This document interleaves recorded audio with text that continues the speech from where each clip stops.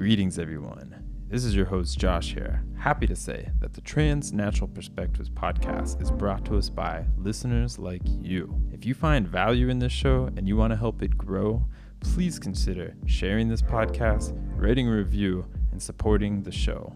Head on over to transnaturalperspectives.com to learn more about how you can contribute as a monthly subscriber, as a one-time donor, as well as check out our blog. I invite you to contact me with any ideas you have for the show. If you'd like to be a guest, if you need a writer, or any other tips on further funding opportunities. I'd really love to hear from you. It keeps this show going, it keeps me going. And with that being said, thanks for listening.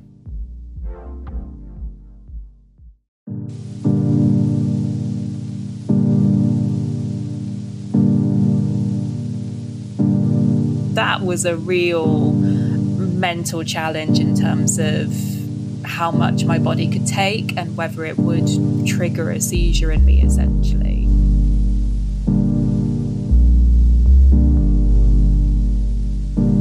Greetings, everyone, and welcome back to the Trans Natural Perspectives podcast. I'm your host, Josh Bennett. This is the show where we put nature in focus, bringing you global perspectives on society and culture across environments and landscapes to inspire you to integrate sustainable practice into your life, your job, your teaching, your practice, whatever you do. When it comes to sociocultural and ecological sustainability, we must attack these existential issues from all sides. No matter where you are, no matter what you do, you can start today. Now, let's continue on our journey of seeking out diverse perspectives. In today's conversation, we travel back to the United Kingdom to speak with Fran Tarauskas. Fran is writer and creator of the Seize Your Adventure podcast, which showcases stories, in particular, of adventurers and outdoor lovers of all shades who happen to have epilepsy. After Fran walked the Camino del Santiago solo in 2017, she became uncomfortable with descriptions such as brave and inspirational when people learned about her epilepsy diagnosis. She created the Seize Your Adventure podcast to normalize the idea of epilepsy and adventure. Fran has a lot of good adventure stories to share with us, as well as we discuss where this all fits into the classic and emerging adventure narratives. If you're looking for more information on this term, adventure narrative, which we do mention quite a bit here in the show, check back to our episode 2 of this podcast, where we break that all down with Bob Henderson. But first, listen here. If you like listening to this podcast, make sure you subscribe and rate a review wherever you're listening. Even better, you can like the show on all our pages, on all social media platforms, pretty much. You can follow or you can contact me on all of these social media platforms with the handle @transnaturalpod, all one word. Check out the show's growing archive of articles on Medium, or just send me a good old-fashioned email at transnaturalpod@gmail.com. And yes, of course, please don't forget to share this wherever and with whomever you can. It's really the best way you can support the show. And now, with all that out of the way, enjoy this conversation with Fran Tarauskas from Seize Your Adventure podcast, and I will be talking with you on the other side with some reflections.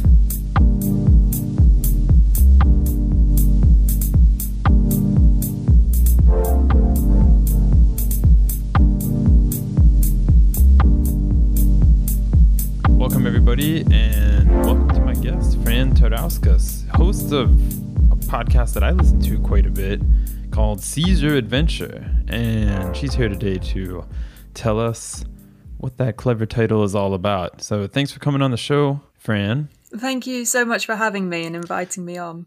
And where are you joining us from today?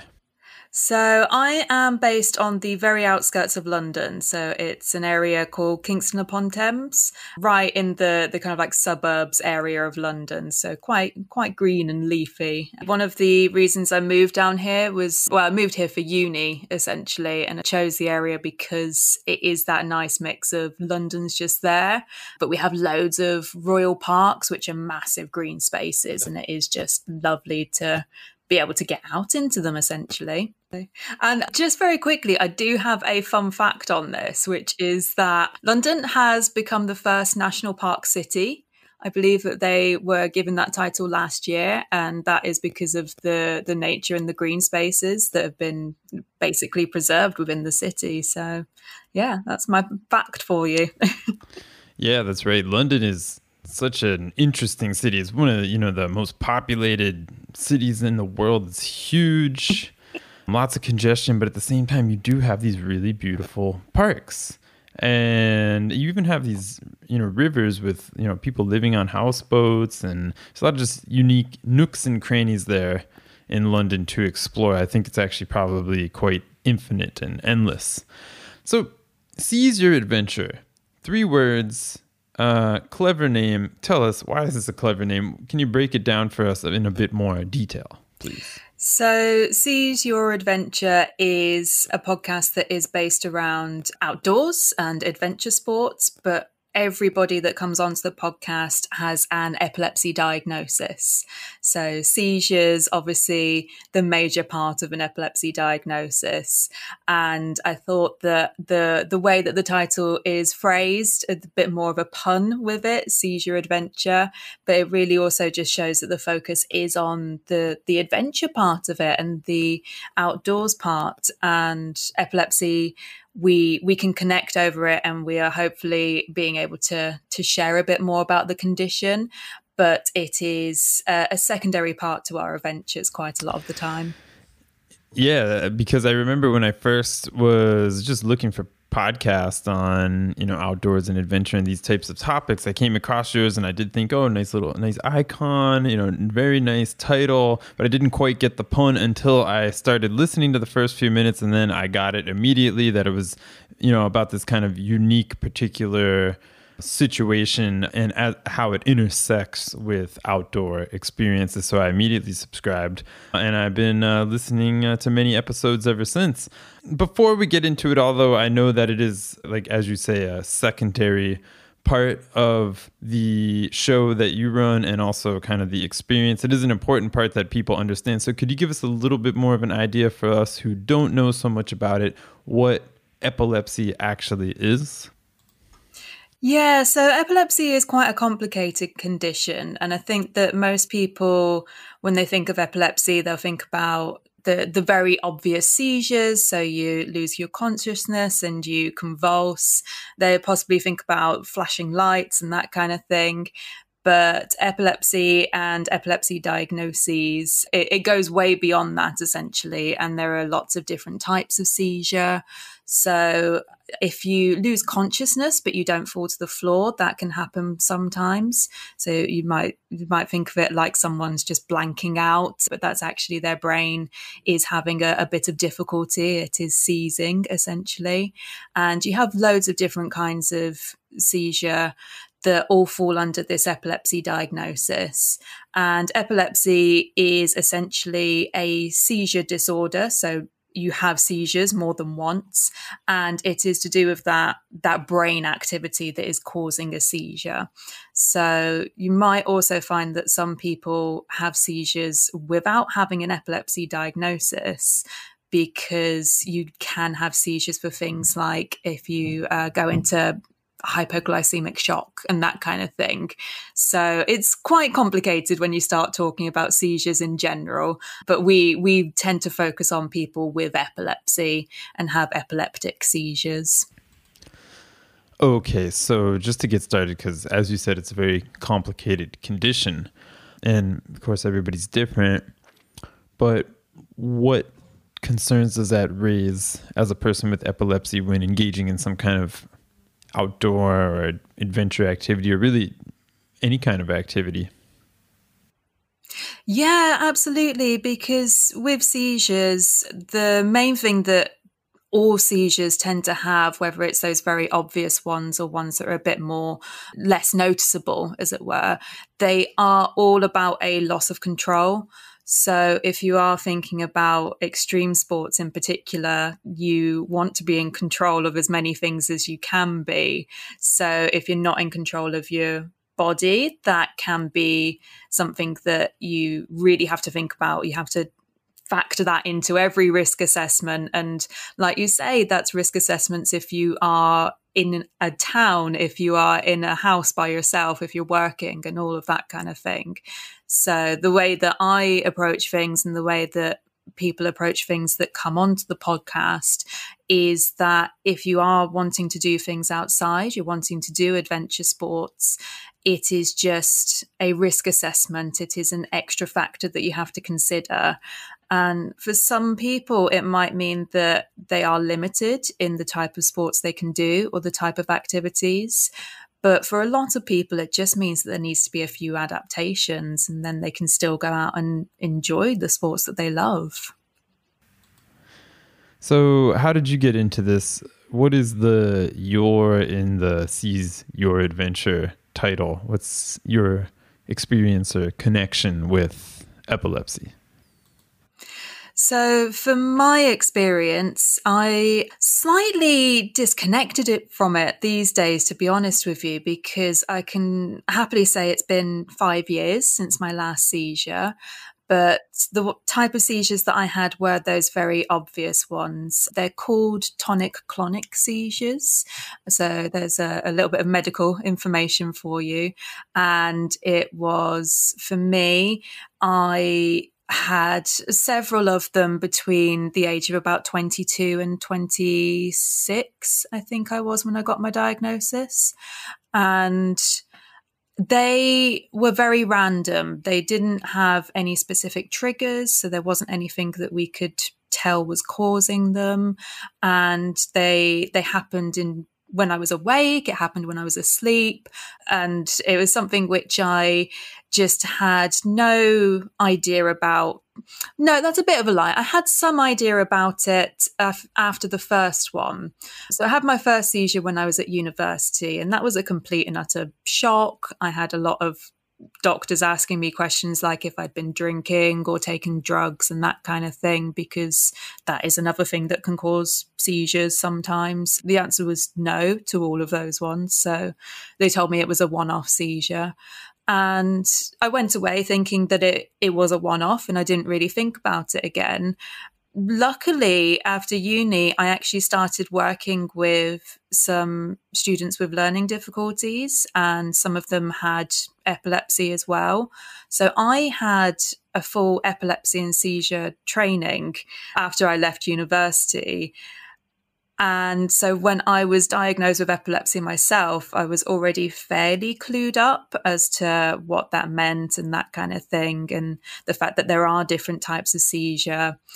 But yeah, it was still a very long path to my diagnosis. So my first seizure when I was 22, and then 4 years between that and my actual diagnosis, where it was just, they were happening randomly. They weren't always as noticeable. And so, yeah, it was a bit of a tricky one for me. But glad when I did get the diagnosis, it was actually a really good step for me, a really good thing to have, because I've been taking medication since then. And yeah, haven't had a seizure in 5 years, which is awesome to be able to say. Yes, that's totally awesome. That's really great to hear. So let's get on to the adventure part of the title. So how has this impacted your own adventure experience? And in general, what kind of stuff do you like to do when you go outside and go on a journey? Yeah, so before my diagnosis, before I started having seizures, I was fairly outdoorsy, particularly when I was younger.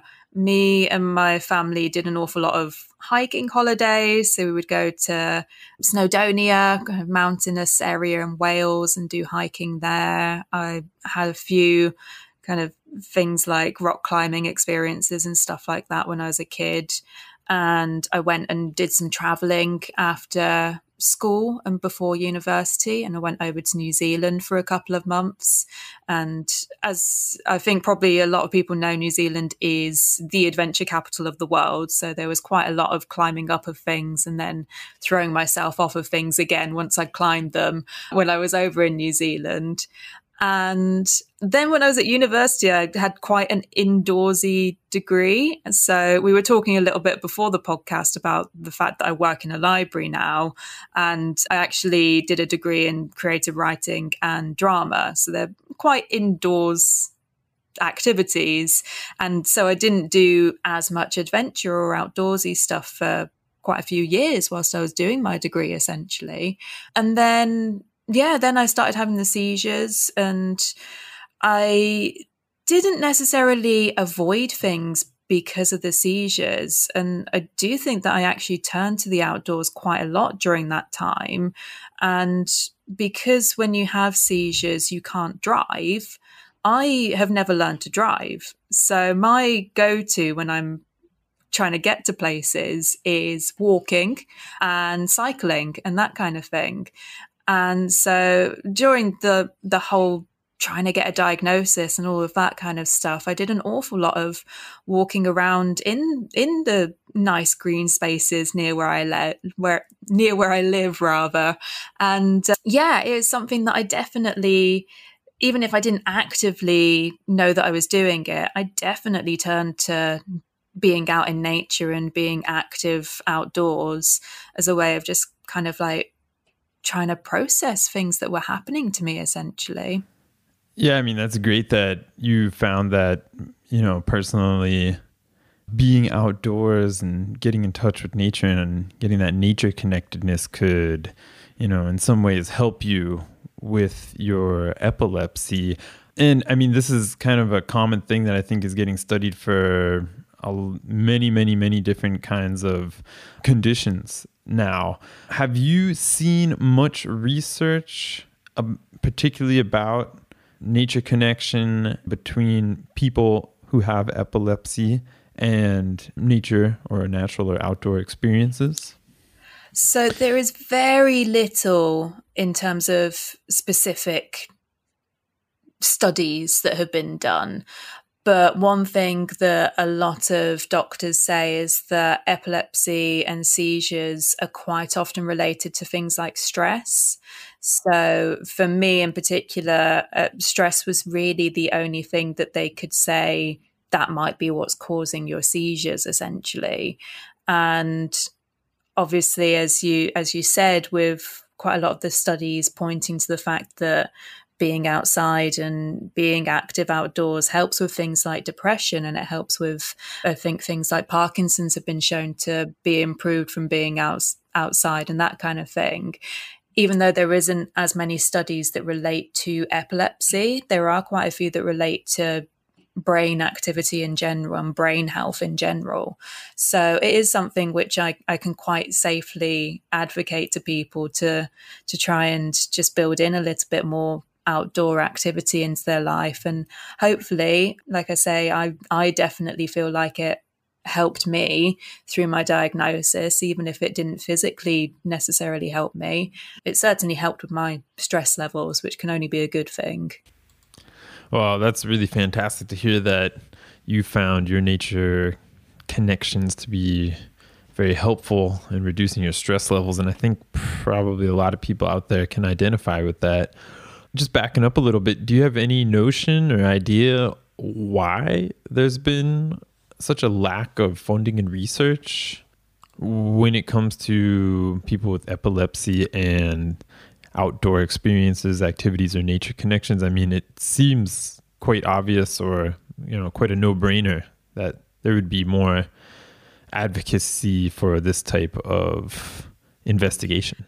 Certainly, epilepsy in general hasn't had much funding. I don't know as much in the UK, but I know in the US, even though it is one of the most prominent neurological conditions, it gets some of the lowest funding of all of it. So that is something that is interesting to know. And I think it comes from the fact that epilepsy has been stigmatized throughout history. It is something which, in the olden days, it was very much seen as things like the devil and possession and that kind of thing. And if you had epilepsy, you weren't able to get married and you weren't able to have kids and all of this kind of stuff that is only recently changed in the global West, as it were. And in other areas of the world, it's still the case that you can't get married with epilepsy. And it's still the case that you can be legally divorced because somebody has a seizure. So I think that as we've discussed, it's a very complicated condition. It's something that can show itself in many different ways. And because of that, there has been so much stigma in history. And I think it's just fed into how little it's looked at and how little people talk about it. And therefore, if we're not talking about it, we're not studying it. Wow, I think that's really important that you bring that up, this history of stigmatization and general misunderstanding over the condition of epilepsy. And that there's certainly a lack of research on this, especially when it comes to outdoor experiences from what it sounds like. And who knows? I mean, I believe we have a lot of researchers out there working in the outdoors and other kinds of arenas. So perhaps someone wants to take that up. Because as you've said already in this conversation, and as I've heard on your podcast, many people with epilepsy consider nature experiences and nature connection to have quite a beneficial effect on triggers that exacerbate symptoms, stress being many people will say that, nature experiences, physical activity is a great natural stress reliever. And that's great that it could be, really super beneficial to someone who has a condition that reacts very adversely to stress, such as epilepsy. But of course, especially when we're talking about adventure and outdoor activities, I mean, I guess, everybody's different, but a lot of these activities can bring stress to people too, especially if they're doing some kinds of extreme activities. Perhaps I'm thinking belaying off the side of, a rock face or a mountain, or even doing some kind of, really extreme race, ultra running for many, many, many hours. So are there certain activities that are maybe more conducive towards the epileptic experience? Yeah, so this is a really interesting question, and it really comes down to individuals, essentially. I mean, one thing with epilepsy, I would say, is in general, it is a very individual condition. So everybody will experience seizures differently, and everybody will react to those seizures differently. And it's exactly the same with the sports and that kind of thing. As I said, it's something that hasn't really been studied officially. But we do know that, for example, there are some people that have a type of epilepsy where it can be induced by sport, by doing sport and activity. Whereas some people, if they do sport and activity, their seizure amounts will lower and that kind of thing. So it does get very confusing and very individual. As you said, when you have some activities like belaying, like ultra marathons and that kind of thing that can be quite stressful, there isn't very much information out there. And a lot of people that try and do these things with epilepsy are sounding it out. They're basically testing the ground every time they do it. Particularly with ultra marathons, last year decided to do an ultra marathon myself. So I'm quite a good hiker. I've always been into walking and stuff like that, but I've never really done running, and decided last year, not quite on a whim, but basically on a whim, to go from not really running at all to running 100 kilometers over a weekend. So that involved 4 months worth of training and learning how to run, learning where my limits were and that kind of thing. And that was a real mental challenge in terms of how much my body could take and whether it would trigger a seizure in me, essentially. Because, to try not to get too technical, but just to give you a little bit of an idea about it, quite a lot of people, actually, let me rephrase that a little bit for you. So everybody has a seizure limit. So whether you have epilepsy or not, you will have a seizure limit. For most people, that seizure limit will be quite high and it will take quite a large event before you have a seizure. So whether that's something like brain injury, you might end up having a seizure if your brain is directly injured. You might have a seizure if you have a really bad fever, or if you're in hospital and you are in a bad condition, that might cause a seizure as well. So everybody has a seizure limit. But for people with epilepsy, that limit is just lowered. So things that might not cause a seizure regularly would cause a seizure in people with epilepsy. So there is always the potential when you're putting stress on your body that it is going to trigger a seizure, essentially. So when I was training for an ultra marathon, I was starting to put a bit of stress and pressure on my body that I've never done before. And I was doing, 30-kilometer runs. I was learning how to fuel myself and what kind of food I needed and how much I needed to eat and how much I needed to drink and all of this kind of thing. And so that was a real test for me, because even though I haven't had a seizure in 5 years, there was the potential that if I pushed myself too much, it would just kind of like break through, essentially. So, yeah, it's a really individual question and answer with that. Everyone's going to have something different. But like you say, if something is going to stress you out in a bad way, if there is something which is just too scary for you or just too physically difficult, some people might have to approach it differently, and they might end up deciding that it's not worth the risk, and you might end up having a seizure because of that different kind of stress, essentially. But yeah, it's a really interesting question to me anyway. And hopefully that's something that will be looked into a little bit more in the future. Very hopeful that it's something that people with far more intelligence than me will be able to crack at some point. Wow. Okay. So many questions. First of all, tell us a little bit more about this run. How did this go?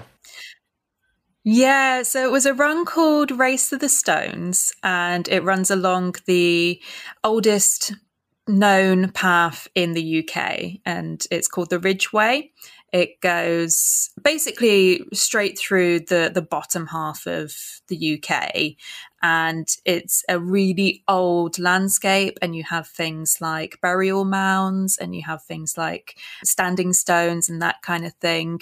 And the Race to the Stones starts at the top of the Ridgeway, which is up in I want to say Chiltern Hills somewhere. I really should know that, but my geography is really bad, so maybe double check that one.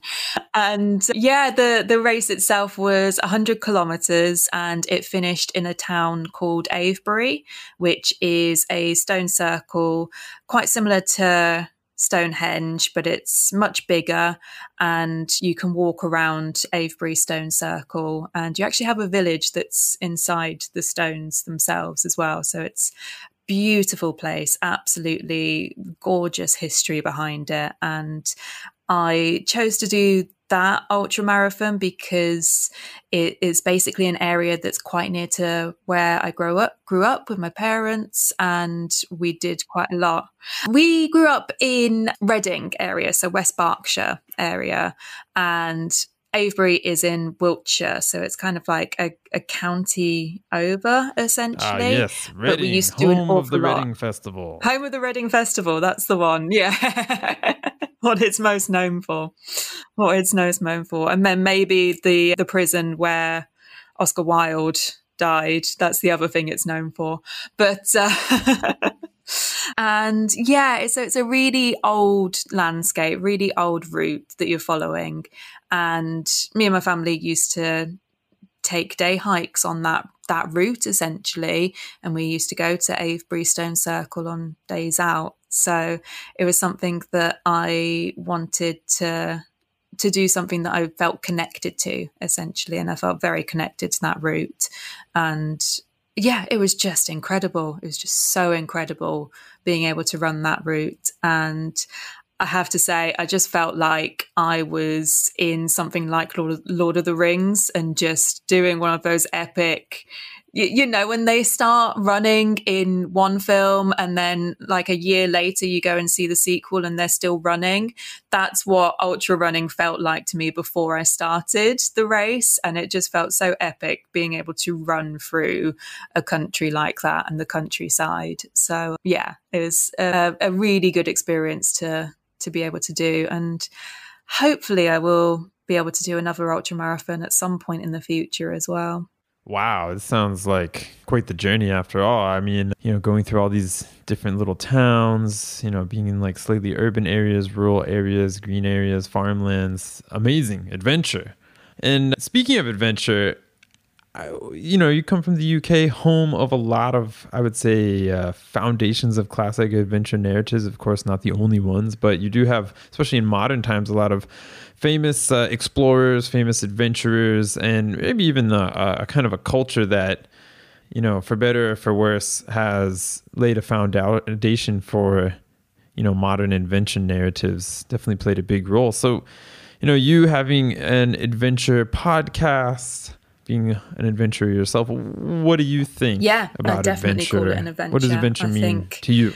An adventure is so I ask everyone that comes on to the Seed Your Adventure podcast what they think adventure is. And after 2 years of doing the podcast and 3 years of doing it as a website as well, I think I've finally figured out what adventure is to me.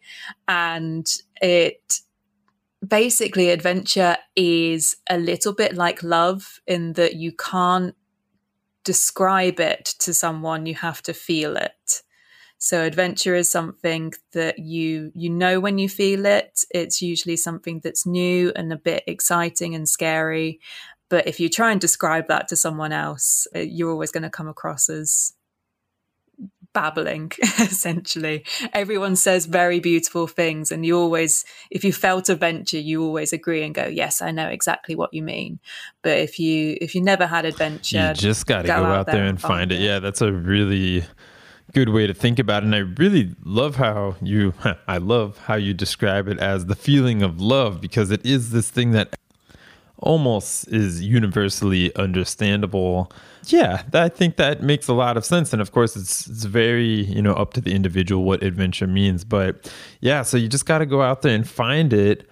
Just like love these days, people are finding it in all kinds of ways. We have apps and sometimes it finds you. So how do you find your adventures, especially nowadays, living in a big city and, maybe not being able to get out to those big, far away spots all the time or go on a crazy ultra run? So yeah, how do you find it? Or do you find that adventure finds you sometimes?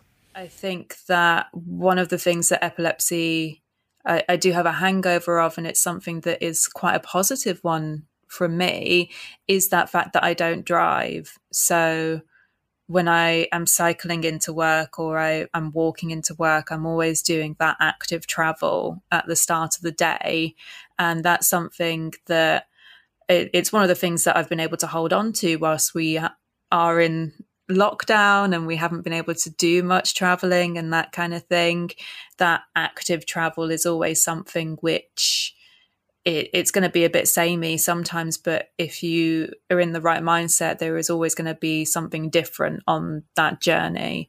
And I think that for me, finding adventure is a bit difficult at the moment, and I'm very much starting to get to the stage where I'm just craving to go on something big again. I'm craving to just go on a nice solo trip somewhere or a nice long hike. I'm getting a little bit bored of walking in the same 10-kilometer circle from around my house, but I have managed to do some things which have felt adventurous to me. And one of those was fairly recently. I decided to just take a bike ride somewhere entirely new. I was having a look on Komoot and just had a look to see where a nice bike ride might be. Basically looked for a green space and then plotted a route to it. And the route that I plotted ended up being quite off-road, and it was very muddy and rocky and that kind of thing. So it did challenge me, and it was something which I I really, it felt like it took a little bit of energy and effort to plan beforehand, but it was totally worth it to get out there and just do something that was a little bit out of the norm, essentially. Yeah, absolutely. It's those little adventures around the corner, as we like to call it around here. Love to talk about them on this show. The little adventures around the corner. I mean, of course, nowadays we're limited, specifically in this moment in time by pandemic, but there's tons of other reasons why people might be limited, for financial reasons, for, political reasons, passport reasons, health reasons. So it is really great, I think, for everybody out there to kind of engage with their community and figure out where they can locate these adventures around the corner, or just let the adventures find you. And, I mentioned it a little bit before, but, UK, you have a very strong place in the adventure narrative, with all of the classical adventure narrative, with all of your explorers, history of exploration. And sometimes I wonder if, this is partly responsible for people being adverted a little bit from going on these smaller adventures and really feeling like they need to go out on these big adventures. And when I listen to your podcast, it's pretty interesting because you find a lot of people who were these kind of like big adventurers, going on big journeys and faraway places and climbing to the peaks, and then they found out that they have epilepsy, and this kind of, for a while at least, stopped them in their tracks, and they had to, they found their vulnerability in this condition, and they realized that they need to reassess the situation and approach maybe adventure from a different angle, different perspective. There was one episode a while back about finding your inner peak, and for all of you listening to this, you can go check out Fran's podcast, and I think it is called Inner Peak. And your guest, who I guess found out he had epilepsy, and then he ended up, not being able to, I think, run or adventure as much as he would like. So he ended up studying epilepsy and its connection with clinical sports psychology. And he talked a lot about finding your inner peak, about adjusting your own perspective to match kind of what your wants and your limitations. Have you found your inner peak in this respect? Yeah, I don't know. I think the thing with the inner peak is certainly there's gonna be more than one, because you have a mountain range. There's hardly ever a peak that stands by itself. And certainly there are different things that I can look back on, particularly over the past 3 years, that were the biggest challenge up to that point. And then there was a next biggest challenge. So when the thing that started the whole podcast, that started Seize Your Adventure, was that I went and walked the Camino de Santiago.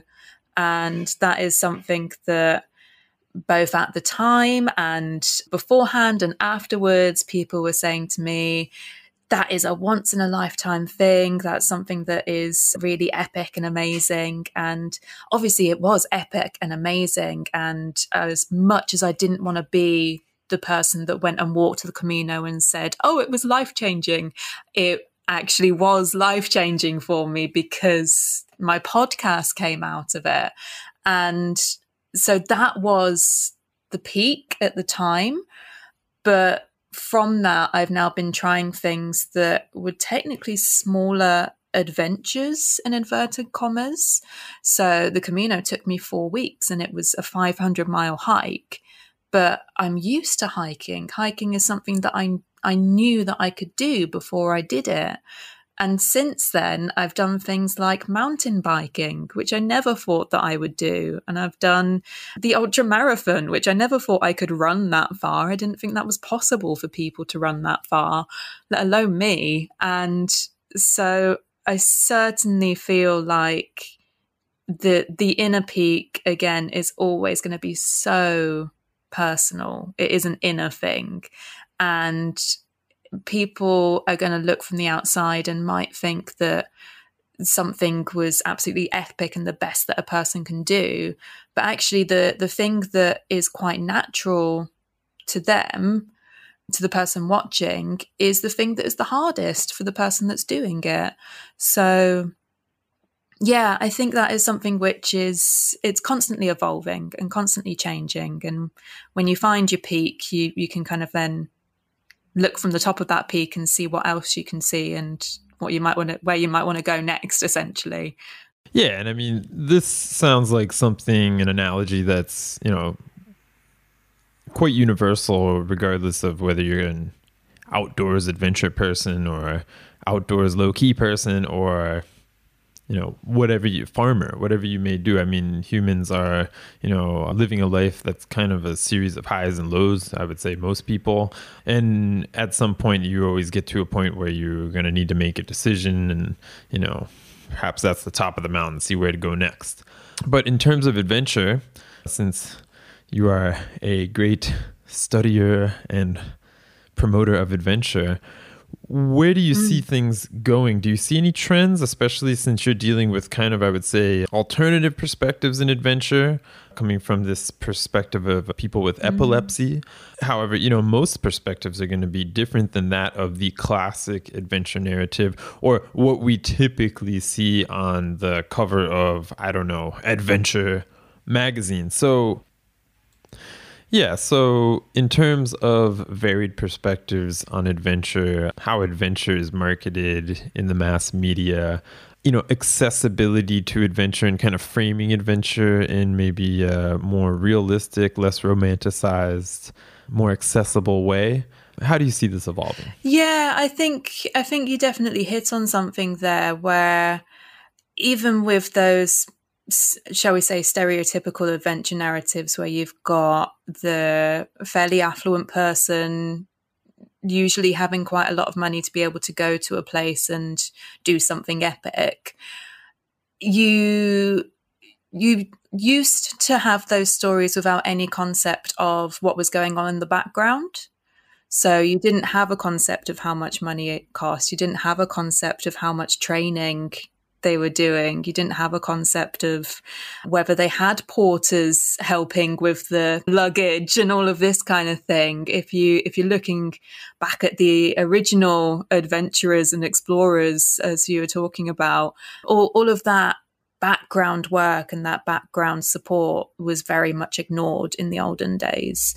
And I think we are starting to get to a stage where, partly because of things like social media, we are getting to see what all of the background support is like. And a lot of people are seeing that background support is things like money and having the time to do it and being able-bodied enough to do it.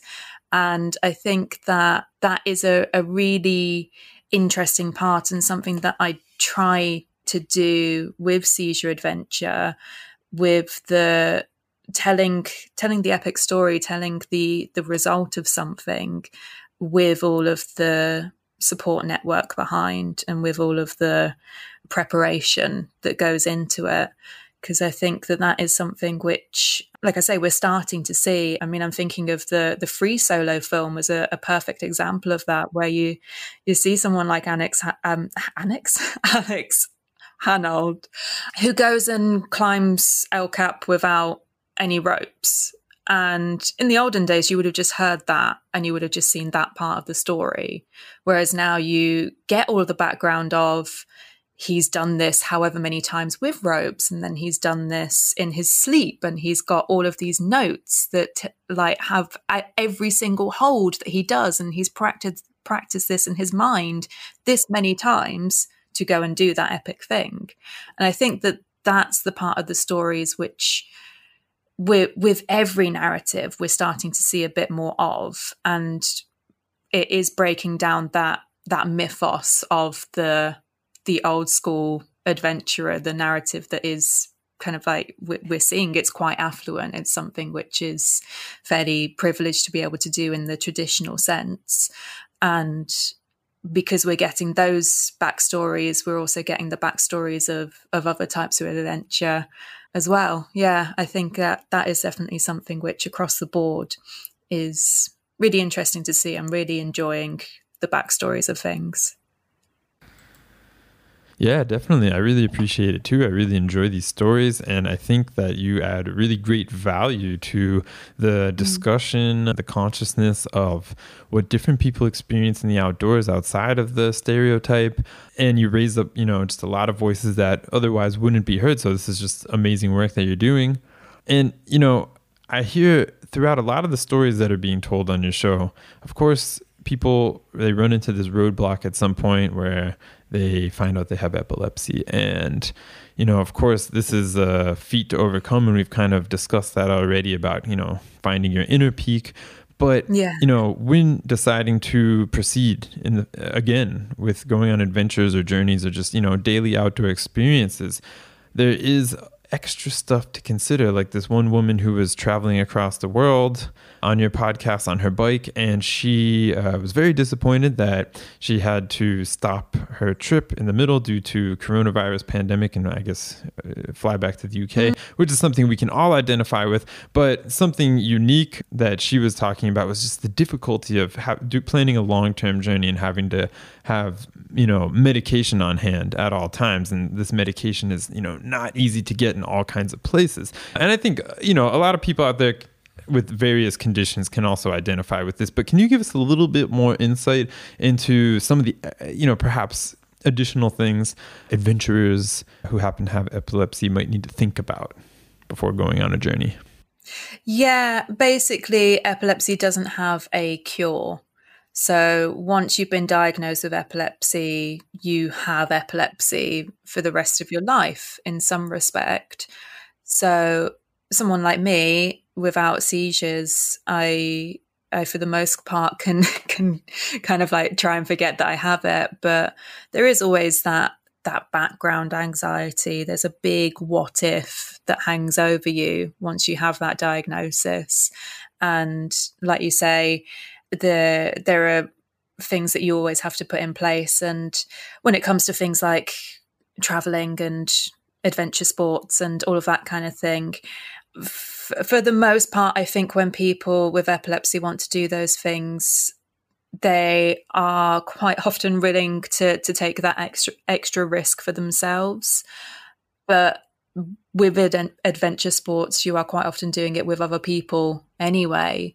So there is always that kind of that thing to navigate with how much you're putting other people at risk or how much you're asking of other people by doing sports with them. And to be honest, it's one of the reasons that I do things solo is because it is just me that's affected. But yeah, I think for me, that is definitely the part which I find most difficult to navigate. And in one of our most recent episodes, I had my intern, she's kind of helping, but she did a beautiful episode that was asking her friends how they felt with her surfing when she has seizures and that kind of thing. And that is something which, again, it is tricky to navigate at times, but I think having the conversations with people, being able to talk about it without stigma is definitely a good place to start. Yeah, that's a really good point, because in many cases, especially on a day trip or longer journey, you're going to be in a group, you're going to be with friends or somebody. So yeah, do you have any tips about how friends or group buddies, tour mates can support a fellow traveler who happens to have epilepsy? Yeah, so there's the first tip is always to ask the person if they have a specific care plan or a specific go-to, because sometimes it is different for people. But for the most part, if you are talking about the very obvious tonic-clonic ones, so those ones where you lose consciousness and you're convulsing and that kind of thing, you want to, first off, don't panic, because it's something that you can deal with. It's mostly common sense when you're helping someone with a seizure. And you want to make sure that you're timing it. That's one of the most important things. So make sure that you've got a watch or a clock to hand so that you can time how long the seizure is. just look after that person and make sure that they're in a safe area, they've not fallen on anything, they've not got anything that is restricting them, and make sure that they're nice and kind of like guarded in that way, cushion their head if they are near anything that could potentially hurt their head. And you want to stay with that person until they're fully recovered. Usually seizures will last less than 5 minutes, in which case that person can recover afterwards. If a seizure lasts for longer than 5 minutes, or it's the first time that person's had a seizure, or if they do have a specific care plan that says differently, you want to phone an ambulance after that 5-minute period, essentially, because there is the potential that it will be ongoing. But for the most part, it is fairly common sense. You're just looking after that person and you're keeping them safe. You can ask people to kind of like move along if there's a bit of a crowd forming, which can sometimes happen, unfortunately. But otherwise, yeah, just be a friend, just be with them. All right, great. Thanks for the tips. And I think it's really good that you mentioned that, to just be open about the condition if you're someone that happens to have epilepsy, or if you maybe are on tour and you know somebody that has epilepsy on tour, just so you can be open about this and know how to approach the situation in the tour setting. And I think that really goes for all kinds of medical conditions, actually, particularly in a setting where, a hospital or emergency services might not be accessible.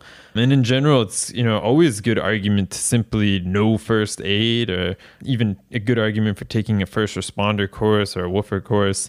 If you plan on journeying outdoors on a regular basis, it's not a bad idea to know wilderness first aid. And I think it's good for you to tell us about this, because I'm sure a lot of people that do have epilepsy probably already know the precautions that they should take, but it's also good for people that don't have experience with this to understand, so they can relate and even perhaps respond in a particular situation. Any other logistics? So for myself, even without having the seizures, there are a couple of things I still have to take into account. So because I don't drive, there might be a few logistics in terms of actually getting to the adventure that you might not have to think about if you can drive. So always going to the start of somewhere that I can get to by public transport or by walking or cycling. Medication, making sure that you have enough medication to last the whole of the trip or the adventure. I always take medication with me if I'm going away. I've always got a little bit of an emergency supply in my wallet, which is coming quite useful at times, even on a night out when I accidentally stayed over my sister's one night because I stayed out longer than I was expecting to, and that kind of thing.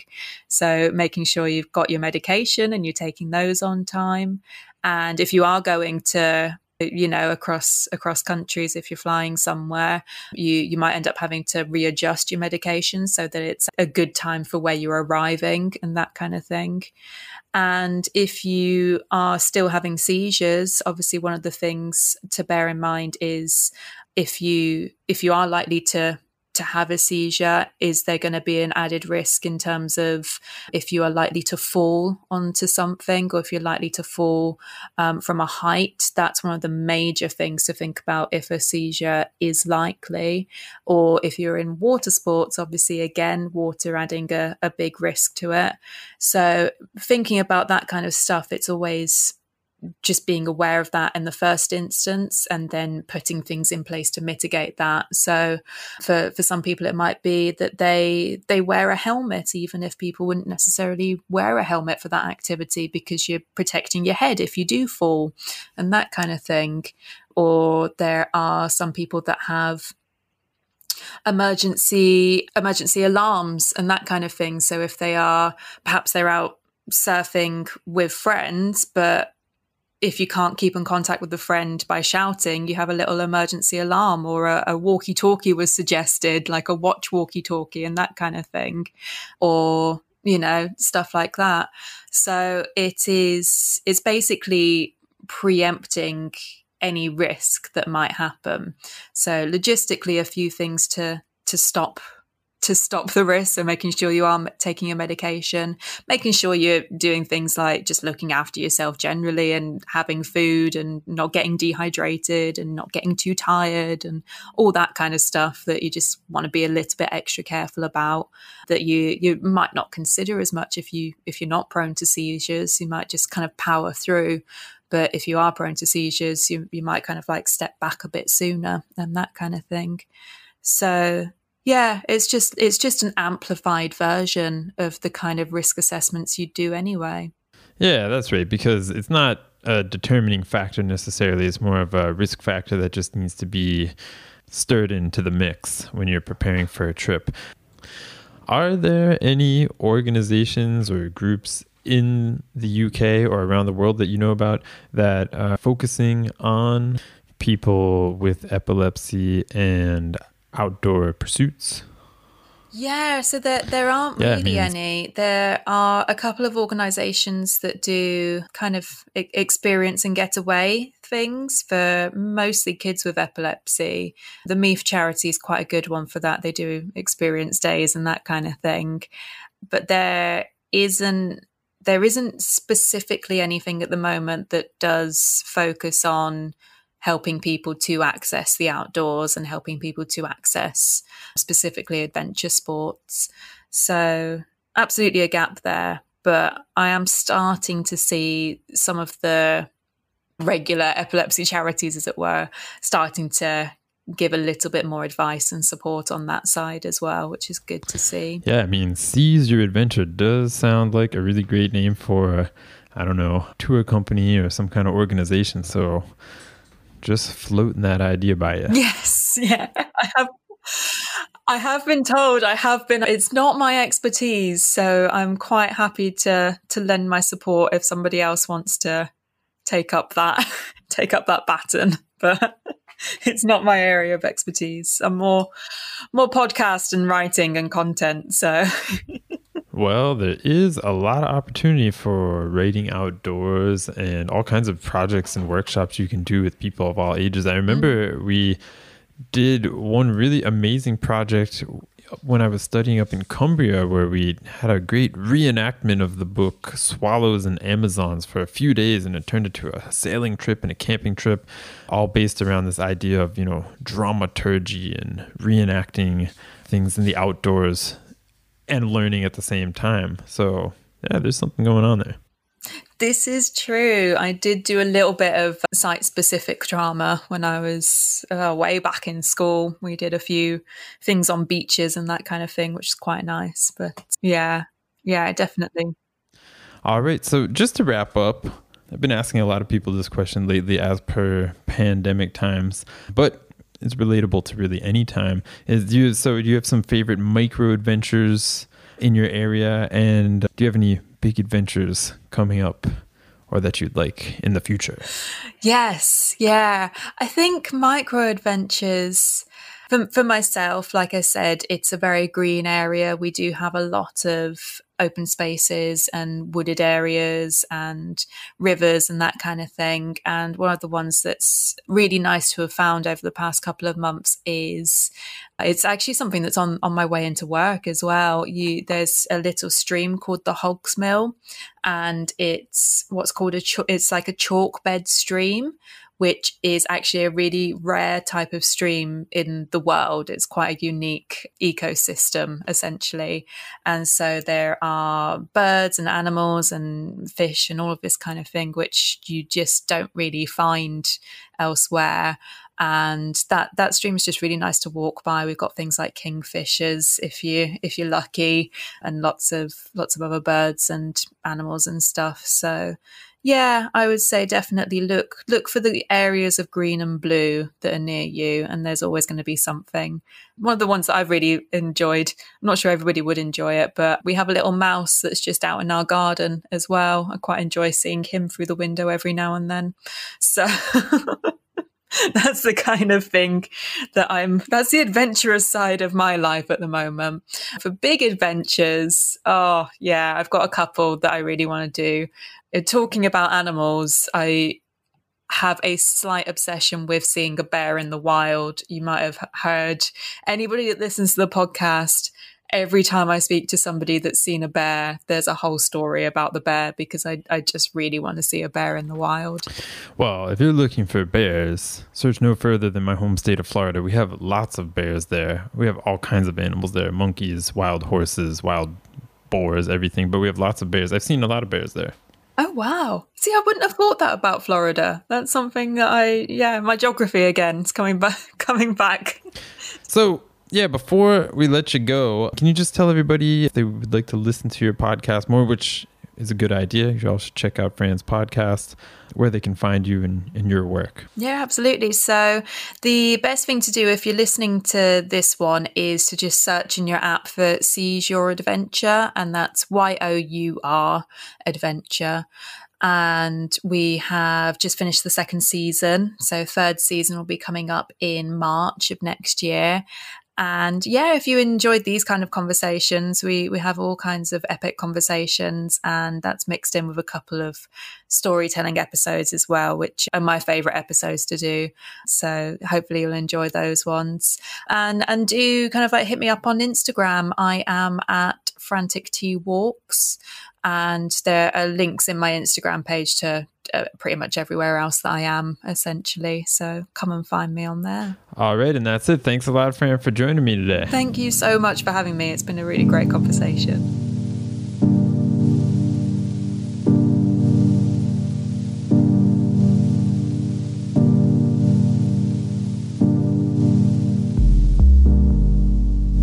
All right, welcome back, everybody, and thanks so much to Fran for bringing us these invaluable perspectives on the little discussed subject of what it's like to have epilepsy while exploring the outdoors. So Fran's work shows us that with some awareness and flexibility, if you happen to be met with epilepsy, one can rise above the social stigmas of epilepsy and enjoy the great outdoors. I think as we dig deeper and deeper into a variety of perspectives on this show, in many cases, we can find differences in our experiences, but in that we also can find similarities. In fact, our own unique struggles, whatever they may be, can serve as a window into the struggles of others.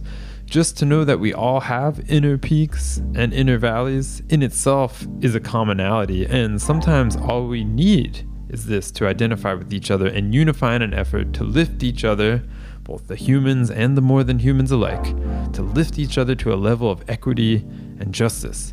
Being informed and having an understanding is key to achieving sociocultural and ecological sustainability. These things don't work alone, and neither do we. And that's why this show is here, to share these transnatural perspectives. Thanks everybody for tuning in this week. Please stay in touch, stay healthy, and get outside.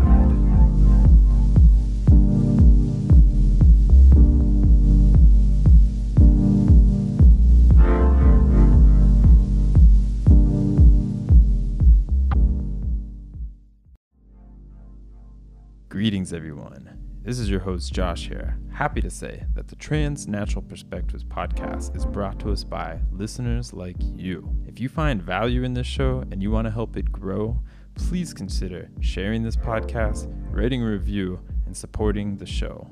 Head on over to transnaturalperspectives.com to learn more about how you can contribute as a monthly subscriber, as a one-time donor, as well as check out our blog. I invite you to contact me with any ideas you have for the show. If you'd like to be a guest, if you need a writer, or any other tips on further funding opportunities. I'd really love to hear from you. It keeps this show going, it keeps me going. And with that being said, thanks for listening.